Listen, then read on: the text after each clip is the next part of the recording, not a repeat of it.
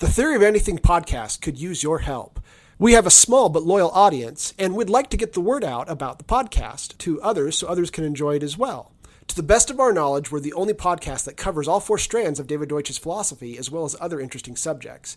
If you're enjoying this podcast, please give us a 5-star rating on Apple Podcasts. This can usually be done right inside your podcast player, or you can Google the Theory of Anything podcast Apple or something like that.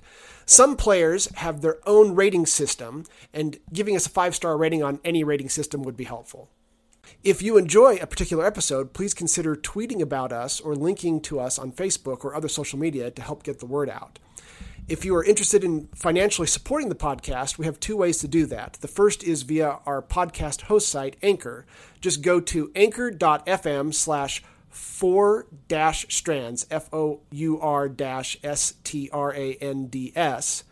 There's a support button available that allows you to do reoccurring donations. If you want to make a one-time donation, go to our blog, which is 4strands.org. There is a donation button there that uses PayPal. Thank you.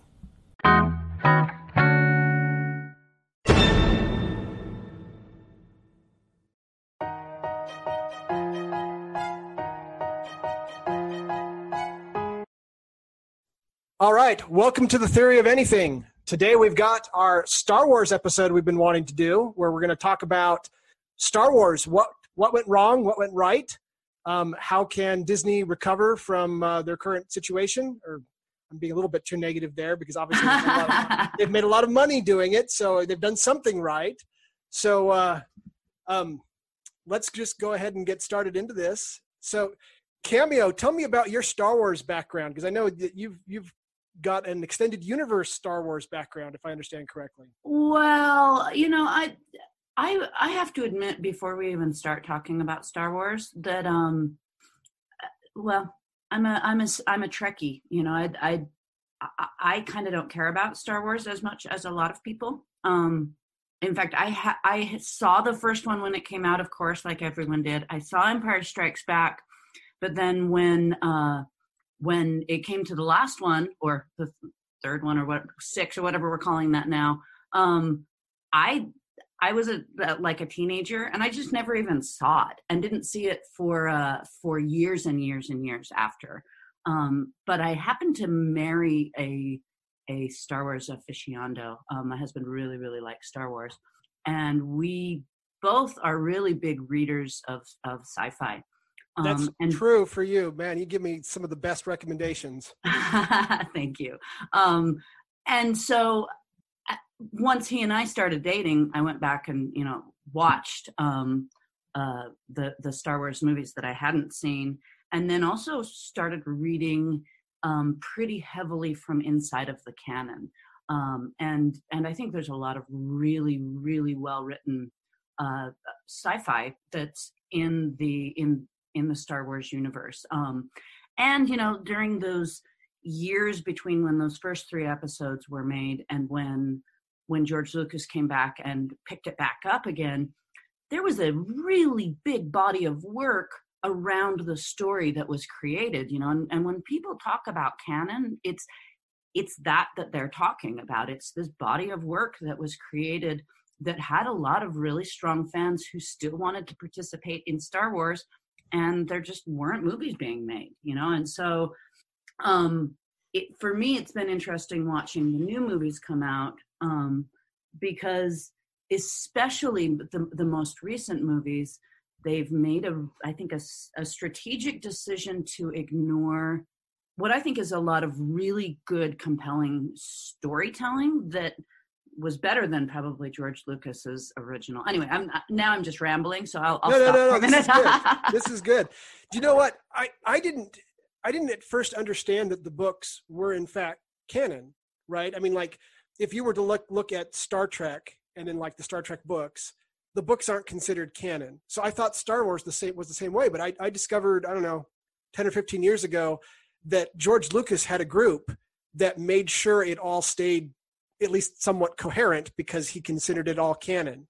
Yeah, so, he was not letting none of those books, they weren't really quote unquote fan fiction. They were written by authors who essentially would apply to write within the universe would write stories, and their overarching storylines had to be approved by that steering committee of the canon. Yes. That's amazing, actually, that Lucas went to that level so that the stories done in the video games and in the books and such, the comic books, would stay consistent and that they would be part of his expanded universe. Well, and it is fascinating, because one of the things that's interesting to me about that is that they weren't making any movies or anything else. I mean, why wouldn't they have, while they were developing all this storytelling, and these books were fairly popular, in the scheme, I guess, of science fiction writing. But it is really curious to me that there was that really big gap where they were still maintaining the storylines, but not creating anything besides the book to continue to move that story forward. Right. I haven't read any of the books, but I did read some of the comic books from Dark Horse Comics, and they were really, really good. I mean, like, they felt so Star Wars-y. They were like spot on in a way that the more recent movies just haven't been. Well, the more recent movies, and actually, you can see, even if you didn't know that there was a point that George sold the franchise to Disney, you would know it by watching the movies, because as much, kind of really strong, a lot of people really hated the three intermediary movies. Yes, the prequels, right? The prequels. But they are still following this storyline that had this kind of long-term vision, and the more recent Disney ones, they've kind of just abandoned all of it. Yeah. And honestly, that alone would have been, I think that would have been okay to have abandoned some of the canon if they had been replacing it with something better, or something original, or something interesting.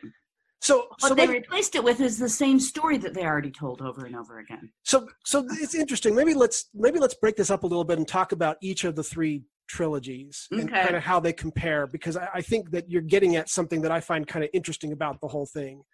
So if we were to talk about the original trilogy, I mean, in a way, you kind of just gave your opinion. You had a strong positive opinion of the first two, and then you weren't that interested in the third one, Return of the Jedi. Mm-hmm. And, a lot of fans would agree with you on that. I actually loved Return of the Jedi, and I still do, but it is definitely the most flawed of the first three movies. Right. And the Ewoks was a questionable move. I think it's very consistent with the way George Lucas does things, though. Originally, he was going to have Wookiees instead of Ewoks, and I think that would have worked better. But there was a point he was trying to make, which was that low tech could overcome high tech if you had good on your side, and things like that. There's kind of a spiritual side to George Lucas that he was trying to make, and you can see that a lot in The Force and things like that. But it's also mythical, right? And this is something I think a lot of people don't get about Star Wars. Like, I think a lot of people do get this about Star Wars, but like, if you're into science fiction and you're trying to compare Star Wars to science fiction, you may miss this, which is Star Wars isn't really science fiction, right? It's got this kind of techno science fiction shell that's intentional, but what it is it's a myth, right? George Lucas was like one of the first ones to study Hero of a Thousand Faces and to really try to study the hero's journey, and then to try to turn it into a movie and to create a modern techno myth was what he was trying to do. So he didn't really care about the science at all, because he was making a fantasy movie. He was making a sword and sorcery myth movie that just happened to have a sciencey setting, right? A techno setting. So I would argue a bit, Bruce, that is true of all sci-fi and maybe all fantasy. I think that sci-fi as a genre is essentially just an excuse to use technology or a technology landscape to still tell the stories of myths. Great storytelling triggers these big emotions for us, and it's a spiritual thing. It's the even the very most technical sci-fi that I read, and I read some pretty hard science sci-fi, the really great stories are the ones that trigger that human part of us. Yeah. So let me just take this one level deeper, though, with Star Wars. Okay. If you were to say, because I agree with what you're saying, but if you were to say, like, what are modern myths today? It's you can think of myths from before. You can think of King Arthur. You can think of Hercules. I mean, it's not too hard to think of myths. But if you try to think of myths that exist that have been created modernly, it's a lot harder to think of them. You might think of some that are kind of on the border, like Star Trek or something like that. Right. But it would be hard to, the two that really stand out in my mind as the most modern myths that are going to continue to be mythical stories for a long time are probably Star Wars and Superman. And I think those are the two biggest modern myths that we've actually created. And when I talk about myths, I'm kind of thinking here a little bit C.S. Lewis's definition of myths, who obviously was someone who was very much into trying to understand how to create myths, and himself created one of the modern myths with Narnia. You know, maybe not quite up there with. I should have included Lord of the Rings. That would be a modern myth. I would have said, I was going to question your lack of inclusion, including. Yeah, no, I should have included Lord of the Rings. You're right. And I guess the reason why I didn't is because I was thinking of myth, because Lord of the Rings is a modern myth, but it's mimicking an older myth. Whereas like Superman and Star Wars are trying to be modern myths. Lord of the Rings was a modern creation of the old type of myth. I absolutely will agree with. Yeah, but it definitely should qualify as a modern myth. I agree. But it was definitely intentionally made, and that was what Tolkien was trying to do. He was trying to create an ancient myth modernly, whereas like Star Wars and Superman are modern myths in modern settings, you know, sciencey settings, things like that. So C.S. Lewis, what he points out, so C.S. Lewis is one of his favorite authors was, what was the guy's name? It'll come to me. But there's this guy that he read when he was younger, and he was this Christian author, and it got him into myth telling. And one of the things he points out is that, like, if you were reading a novel, part of what makes a novel great is the language, that it's well written, that you've got this beautiful language, things like that. Myths don't use any of that. In fact, it doesn't. When you tell a myth, like if you were to tell the story of Cinderella or something like that, there is no official version of Cinderella.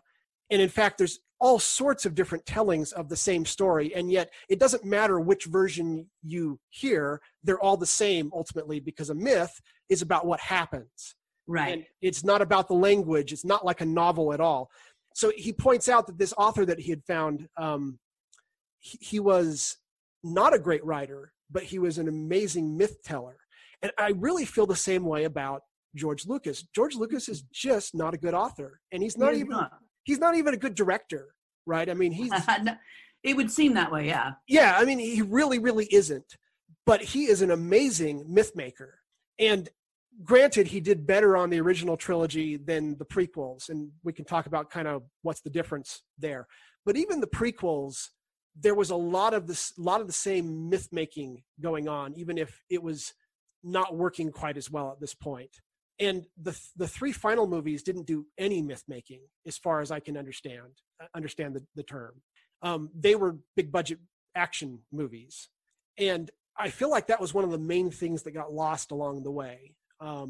Partly Lucas's fault for maybe not doing quite as well with the prequels as we would have hoped, but the people who are making the new Star Wars, I just don't think they get the heart of Star Wars. I think that they don't really understand this is about myth making, and that's what we're trying to do. And Lucas studied the book Hero of a Thousand Faces, which lays out the monomyth, the fact that in all mythology across all the world, even in cultures that didn't share with each other, that the myths are all very similar, and that they have certain steps and stages that you go through where that create the myth, and it makes the myth very impactful psychologically. And Jung was very into this, by the way.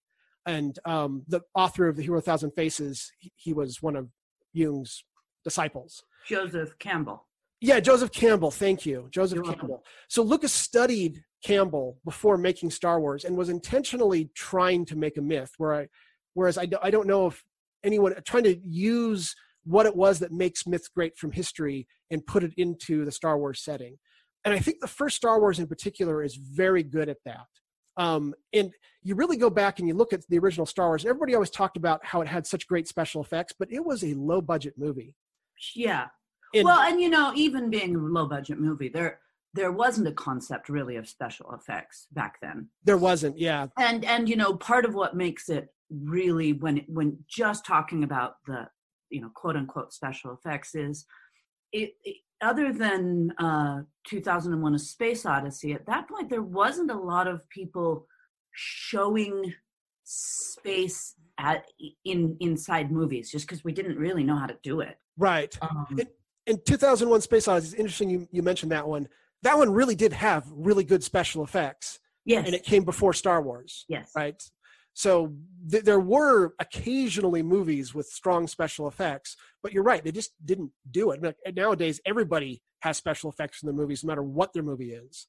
Right. Well, and part of it is because we've made it kind of easy, but also a big part of it was, I think it's a place where George Lucas really he was an innovator, because he was, yeah. Because when people went back and later and said, wow, how did he make this special effects with his technology?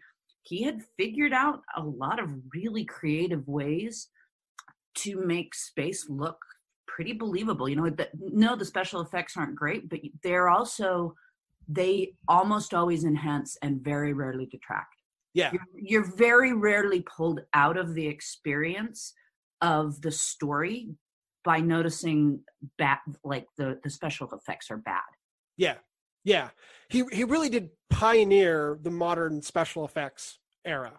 He did. Which I think was a significant part of his genius, right? The things that he really seemed to do well, since he wasn't a good writer, he did terrible with dialogue. In fact, the good dialogue that was in the first Star Wars movie was written by, I think, his wife. Oh, really? Because he couldn't figure out how to do it, right? And it just wasn't his thing, right? But he really understood mythology. He really understood. The other one was setting. So if you look at like all the Star Wars movies, including the prequels, they had an amazing sense of setting. And so, like, for instance, in the first Star Wars movie, it's this space odyssey, and yet it's set in a dusty Western town, right? I mean, it's very strange thing for someone to do, and yet it was so effective. And then they go off and fly to this moon-sized spaceship that can destroy planets. So there's a definite sense of setting in the first two. Then Empire Strikes Back, you've got an ice planet, and you've got a city floating in the sky. And in the third movie, you've got a forest moon, right?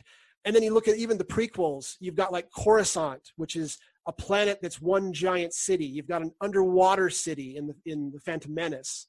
I mean, he really put a lot of effort into deciding what's the cool setting I want to set this story in this time. And he had all these.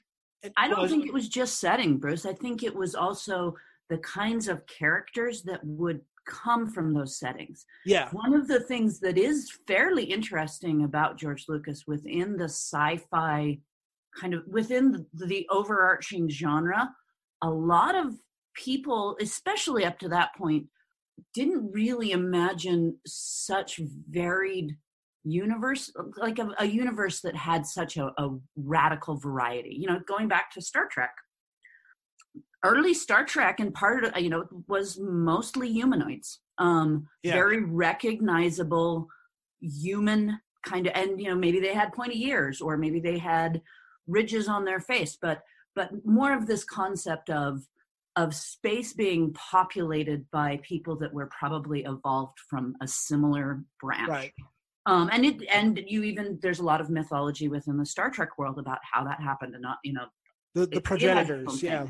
Right, but one of the awesome things about George Lucas was this vision of species interacting with each other that are radically different. Jabba the Hutt, his entire species, they're they're totally different than us. They don't look like us. They came from someplace totally different.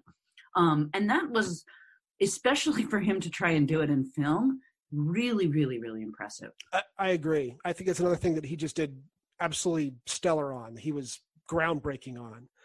Now, I got to call out one thing on Empire Strikes Back. So Star Wars, being a low-budget movie, it did great with myth-making, but if you really go back and watch it today, it's not a strong action film, right? I mean, maybe you thought of it that way when you were a kid, but it's in some ways, it's survival into the modern era as the great movie that it isn't that it was this action film.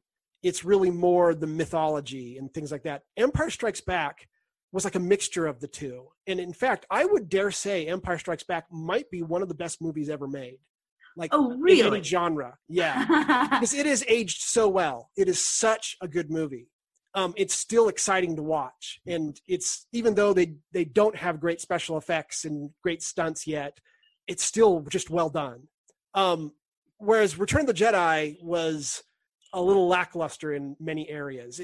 I would have to give credit for the whole scene in Jabba's palace where Luke takes them on. That one scene might be one of the best scenes in any movie ever, but the rest of the movie is just okay.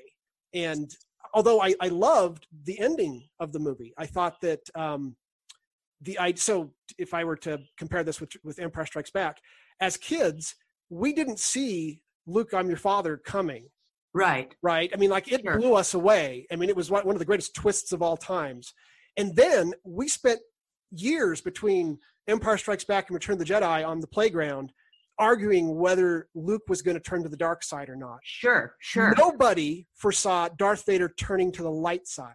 That's actually an interesting point. Yes, it was brilliant on Lucas's part. I think that part of the Return of the Jedi was just so well done and really saves the movie from some of the other parts that maybe aren't quite as good, and raises it to, I think, still one of the, it's still the third best Star Wars movie, if that makes any sense. Yeah, well, yeah, that's the third best. So, and there's something even profound about it. The idea that ultimately the way the Emperor gets defeated is that the bad guy defeats him. Right. Because he's been turned to the light side. He's realized this isn't the path I wanted to walk. I wanted to be a Jedi. Right. And but I think one of the big flaws with these most recent films, Rogue One, Episode 9, or the Rise of the Skywalker books, movie, is so far the approach has been to just throw that same thing back at us. It wasn't exciting to see Kylo Ren turn from the dark side, because we've seen that. Right. And which isn't to say that at the end, like, having a character make that kind of a choice, you don't get to do it if you've already done it once.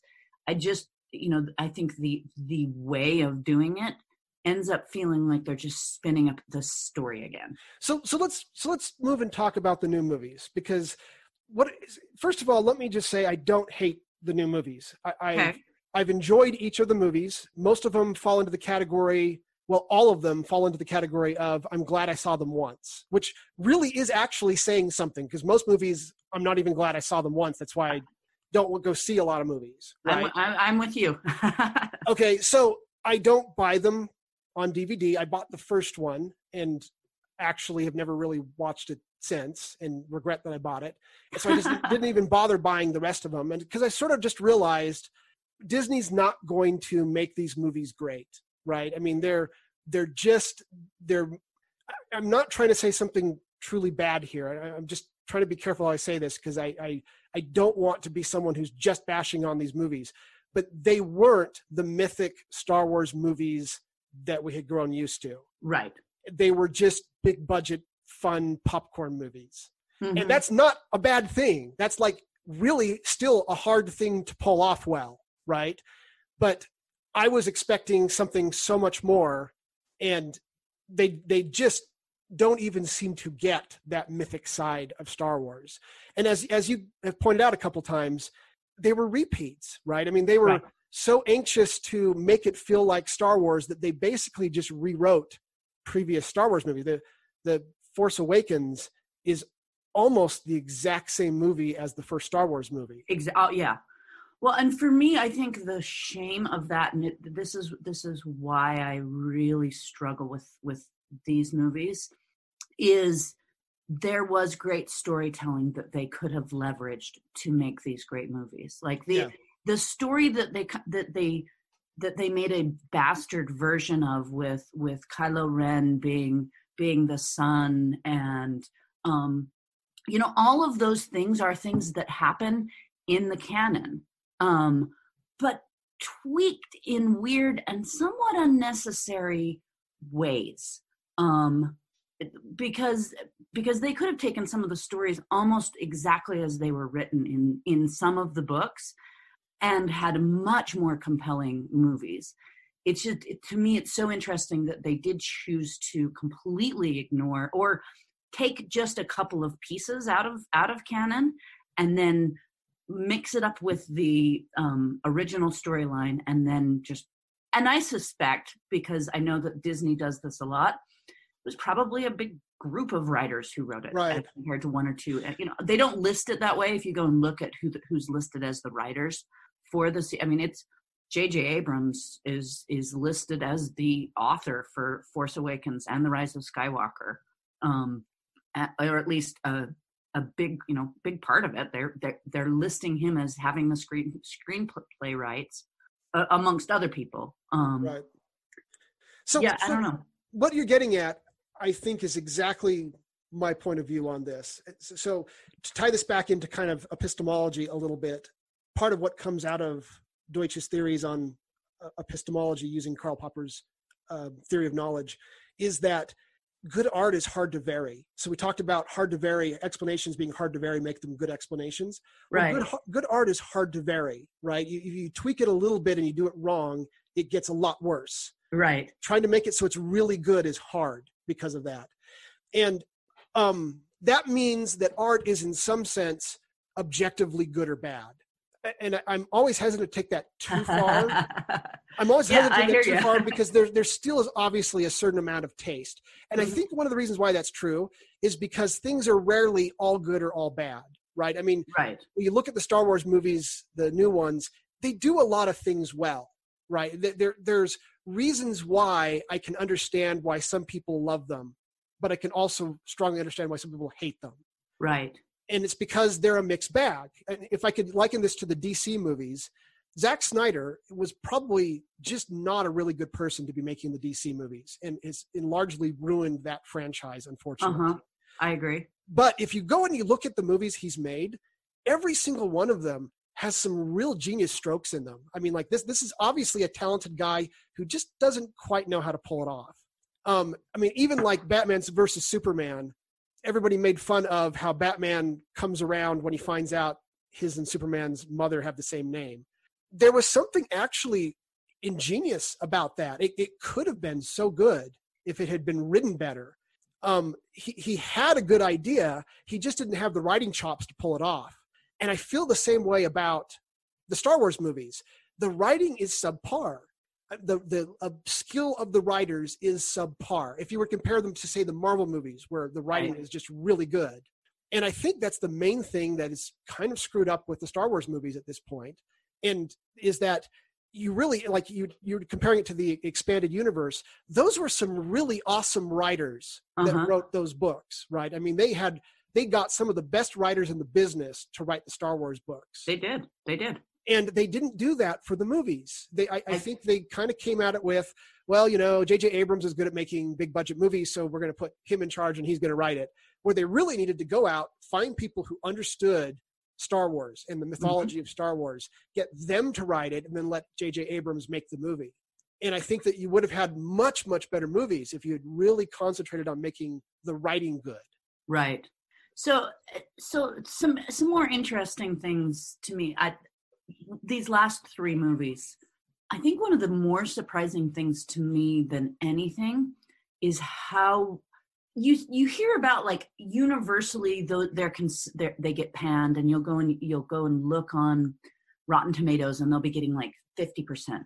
But when I talk to people who are Star Wars fans, they liked the movies. Yeah. Maybe not always loved, but even in some cases, like especially after the last one came out, I was surprised at how many people I would talk to who just really, really enjoyed the way the story progressed. I mean, there was a lot of really, really positive sentiment.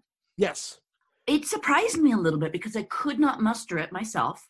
And I had to just kind of acknowledge that because I don't love the franchise, that there has to just be this place where so much of that is just love of the characters and getting to see the characters again.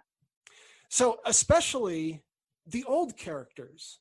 Right. One of my friends who had been a big Star Wars fan, he didn't actually like the last movie very much. He loved it the first time he saw it, and then he went back and watched it again, and he realized he didn't like it. Right now, this is kind of an interesting thing. The fact that you may like a movie at first, and then you think about it, and you realize you didn't like the movie. Yeah. This goes back to the idea of objectiveness, right? It's not pure taste. And the opposite can happen. I've had movies that I walked out of the theater disliking the movie, stopped and thought about it for a while, and realized, wow, that was a good movie. Right. Right. And I've had this experience numerous times. And again, I'm not trying to downplay other people's feelings. These movies do some things really well. And it doesn't surprise me too much that there are a number of strong fans for the movie. But one of the things my friend mentioned is he said, every time one of the original characters on the screen, when Han Solo shows up in the final movie, for example, you just melt. Like, it's just an amazing scene. And you care so much about Luke and Han and Leia. But then when you have the other characters on the screen, maybe you don't care about them quite as much, right? They're not well-developed characters like the original characters were. And I know this is how I feel. If I were to, and let's get down to the writing on this. The main characters, Rey and Finn, they're both poorly written characters. I think they are too. I think Rey raises above the bad writing because of the actress, Daisy Ridley. Yeah, she's very amazing. Compelling. Yeah, she's amazing. And because her character is just really kind of just a Mary Sue, right? I mean, it's just a character that never does anything wrong, gets everything right, is good at everything she tries in the first try. No struggle, so there's no real interest towards her. But the actress is so good, she sells it. Yeah, right? She does. She's really a great actress. And so Rey, I like Rey, but I can still tell that she's not a well-written character. Finn, the actor is a great actor, but that character is just not a very well-written character, and I don't really like him much, right? Whenever he's on the screen, I get a little bit bored. and they tried to make him a comic character at first, and then that didn't work. So in the final movie, they don't even have him making jokes anymore. Yeah. And so that's the first thing I would mention is that the characters aren't very well written. Okay, now Kylo Ren is actually a fairly well written character, and you may disagree with me on this one. Let me make my case though. Okay. He is the only character where I actually cared a little bit about his background, and when I was kind of curious where he was going to go and things like that. So I felt like I knew him to some degree. Interesting. Which I didn't feel towards the other characters. And now it's super obvious he's actually a hero, right? Yeah. And this is actually a problem. Or it turns out to be a problem. I shouldn't say it's a problem. In and of itself, that could have been okay. The problem with Kylo Ren is that they keep trying to make him the villain. And when you know he's the hero from the outset, he's a terrible villain. And he doesn't come across as threatening.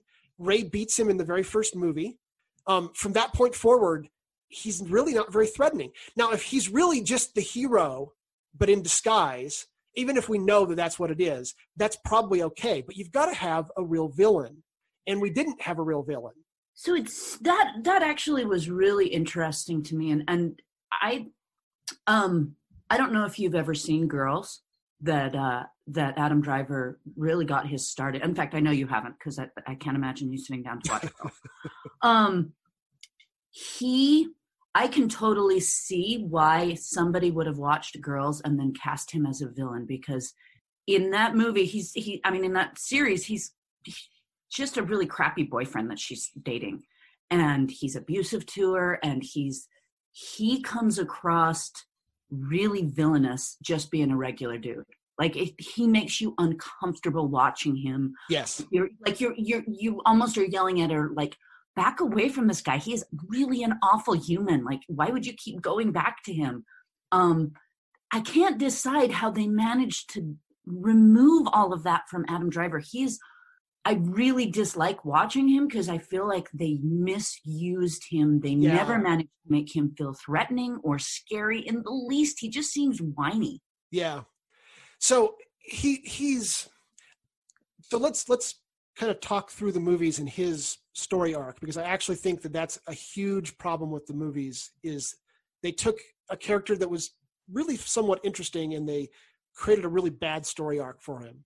So in the first movie, they start off making him look like he's going to be the new Darth Vader, but he quickly starts to take a different light. You see him with his father. He ends up killing his father, which, by the way, wasn't my favorite scene because Han Solo deserved a heroic death of some sort. Right. Not his kid killing him.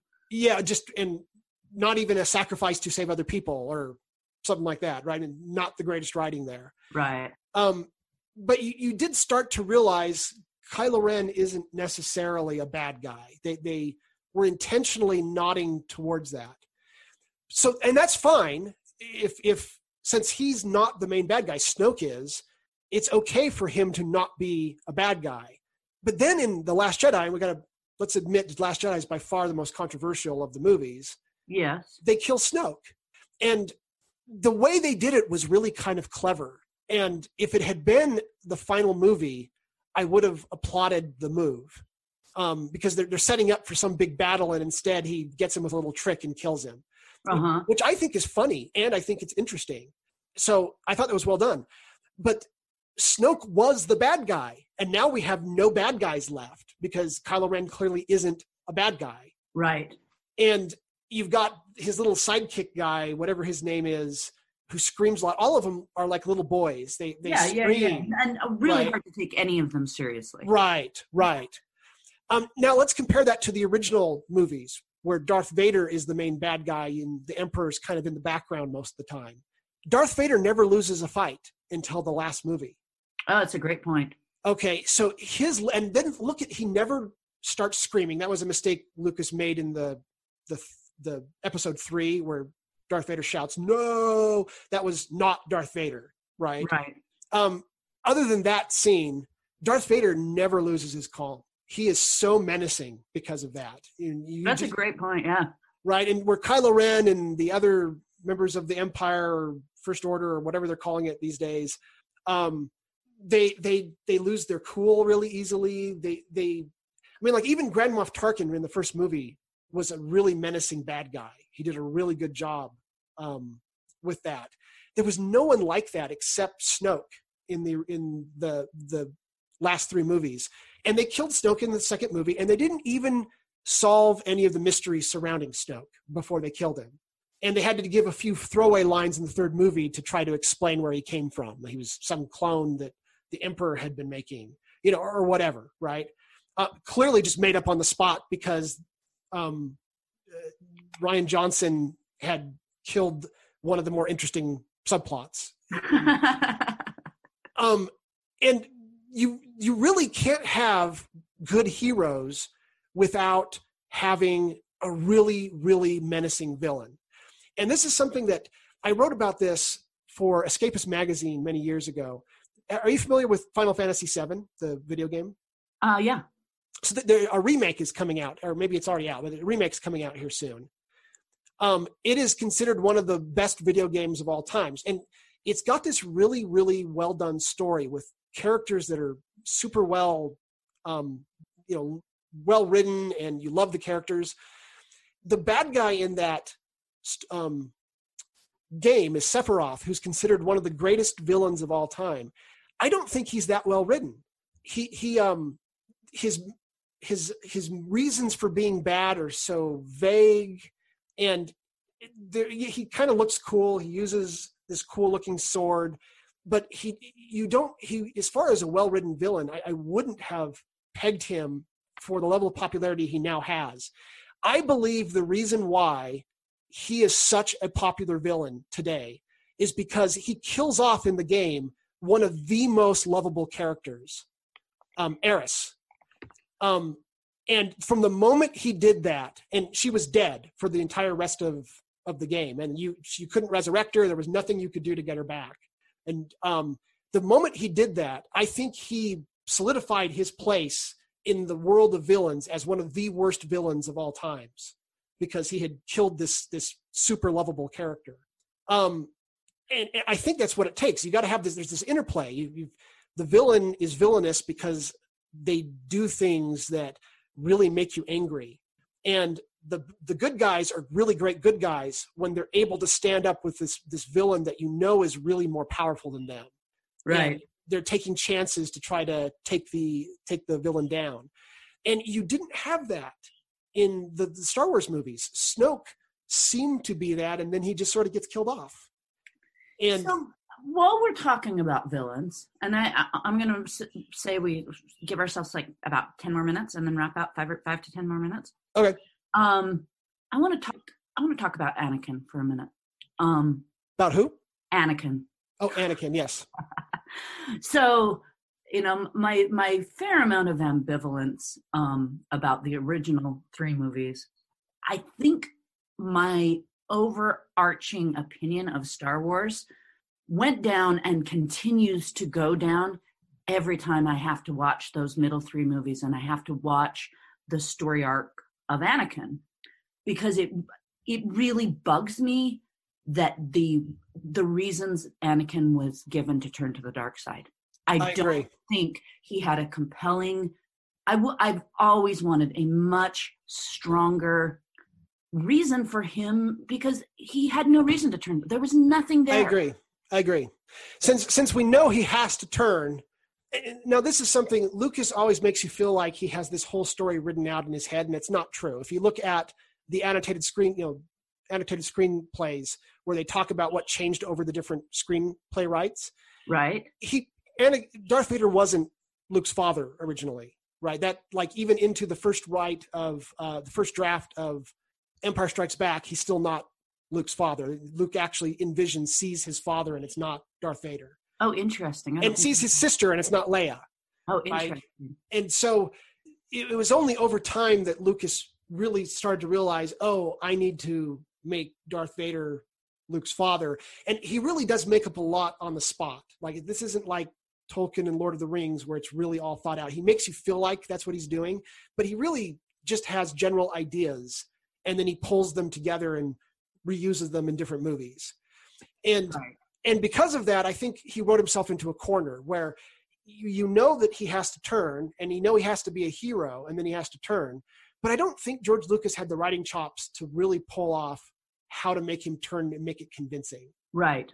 Because George Lucas is not a great writer, right? This is where it would have been nice if he had brought in a better writer to figure this out. To come up with a really compelling reason for Anakin. Well, and it's not, so much of what it sours for me isn't just because it bugs me that Anakin doesn't have a compelling reason. I also think the Jedi act like a bunch of idiots. Who puts a 16-year-old boy in charge of an 18-year-old girl and then is surprised when they become lovers? Yeah. Yes, fair point. And they're constantly like being all wise, and what they're doing is, I mean, it's just, it really, I have a really, really hard time, especially the second and the third one of the middle trilogy, watching this group that are supposed to be so enlightened continually doing these really stupid things. Yeah. And maybe there's a beautiful analogy for, like, us as a people, that even the best and most brightest and most beautiful organization that's supposed to represent good can do really dumb, awful things in the name of good. I mean, yeah. I'd love to believe there was this overarching concept of that, but it's just really frustrating for me every time I watch those movies. Can we talk just quickly about The Last Jedi? Because I feel like we should say a little bit about that. So some people loved The Last Jedi, and that doesn't maybe surprise me too much, because it actually does a number of things well. But I think The Last Jedi was the movie that made me feel like I don't really care if I see the next Star Wars movie or not. And it's not because I disliked the movie so much as it is that it felt like it wrapped everything up.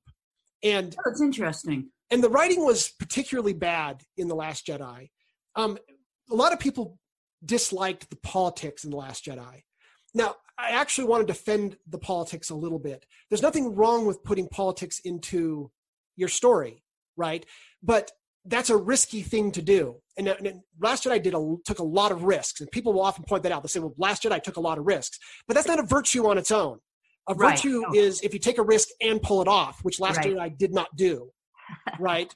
If I were to use Marvel as the example, Endgame was a risky movie. You take every superhero in the universe and you make a non-action film until the last 30 minutes of the movie, right? That's a terrible risk, and yet they really made it work, right? Last Jedi took risks all over the place, and they underwhelmed me. And the politics was an example of that. If the politics flows from the story and it's a natural part and it makes some point and it really makes you have some sort of insight you didn't have before, then it's good. It's a risk that paid off. And if it comes down to you're going, well, why didn't Holo just, whatever her name was, why didn't she just tell them what her plan was? I mean, it was so poorly written that it was clearly the story had been forced fit to the politics, right? Which is why I think everybody hated it. Or a lot of people, and some people liked it because they just liked the politics, right? And that's maybe a lame reason to like the movie, but if that's your thing, then that's your thing. But it's not too surprising that most people just kind of rolled their eyes and went, "Oh my gosh, I can't believe they just force fit that in there," or the fact that they take a shot at capitalism by going to that gambling planet, and again, you're kind of just going, that wasn't even well written, that was dumb, And Last Jedi did a number of things like that. When they finally get Luke Skywalker to show up, I was so excited because it's like, okay, it's a huge risk to make him not be the hopeful character from the past movies, right? Yeah. And to have him be the opposite of that. And then he redeems himself in the end. But how does he does it? Well, he's actually just a hologram. You don't even get a real battle. Or for that matter, when they send all these ships out and you've got these ships going towards these walkers and you're going to have this big battle. And then they're almost there and they say, this isn't going to work. And they abort the battle so that they can have a dippy love scene. Right? Okay. All of this is just really poor writing. And the reason why is because when you're a writer, you're making promises to your reader, right? This is Brandon Sanderson. I'm kind of channeling here. Okay. But yeah. If you create a mystery, you're promising the reader you're going to solve the mystery. If you hint at something, you're promising to explain what it is later. If you're hinting at you're going to have a big battle, then you either owe them a big battle or something cooler than a big battle, right? Something more compelling than the big battle. And at every step, Last Jedi underwhelmed, right? It would promise a showdown between Luke and Kylo Ren, and then you don't get it. And what you get is less interesting than what was promised. And then they had set themselves up so well where there's like nobody's coming and then Luke shows up. And I thought for sure what was going to happen is the rest of the galaxy was going to see Luke on his own taking on the entire First Order. And even though he was going to lose and he was going to die, it would have been inspire them to all get all their ships and come out, which they ended up doing in the third movie where it made no sense at all. Right. And they should have done that in the second movie, and they should have ended the second movie on a high note, right? I mean, and they were setting up for it, and then they didn't do it. Well, and part of that, I think, is because they are in sequel mindset. What are we going to keep out for the next one? Where there's almost like the opposite of an abundance thing. Like, oh my gosh, we only have so much storyline. Let's not finish the story yet. Which is so ridiculous because there should be, and in fact, if you go back to canon, I sent you there's this list of all of the books that have ever been written, and how many years they are before or after episode 4. That's it. That is how they track everything. And so there's a lot of the canon happens within the first 20 to 30 years of I see of those episodes. But a lot of it happens 1,000, and the more recent stuff that's being written is thousands of years removed from those original storylines, because the universe is rich all by itself. Right. You don't have to have Luke to have the power of the dark side and the Force and the Republic and all of the things that exist in this universe. There isn't the dependency on those original characters. I agree. Did you ever play Knights of the Old Republic, the video game? You know what? That was one of the best Star Wars stories I have ever seen, and it was a video game. And it was set thousands of years before the Star Wars movie, so you there was no chance of coming across any of the characters you knew and loved. Sure. And BioWare, who made that game, they told an amazing story, and they developed these characters. So you're playing a character that you made up yourself, and this is a big spoiler. Partway through, so you're dealing with two Sith, and they're in the background, and there was Malak and Revan. I forget which. I think it was Malak was the one that was still around. Revan disappeared, and he was defeated by the Jedi. And so Malak is starting to pull together his forces to challenge the Jedi, and you're trying to deal with Malak. And partway through the game, they've been dropping little hints that I totally missed. But then when they finally pull them together, you go, "Oh my gosh!" And it turns, so they've been dropping little hints that your memories had been erased. And when they finally find out who you really are, you're Revan. And so you are the Sith master that Malak was just the disciple. And the rest of the game is you as the Rise of Revan, but now as a Jedi. If you're following the light side, you can actually follow either path because it's a game. Sure. You as the Rise of Revan, but now as a Jedi, coming to challenge Malak and to remove him. And the characterizations were well done. The story was amazing. The twist when it happened is like I had to get up off the ground because it was such a cool twist. I mean, right up there with Luke, I'm your father. And it was a show of force as to how to make a good Star Wars story. And it came out at the same time as like the prequels. A lot of people were hailing it as the true prequels. You know? Right. Well, because it didn't feel like it had to satisfy people with expectations around story. Right. Okay, I think that is a fantastic ending point for today. All right. Okay. Well, thank you everybody for listening, and we'll see you next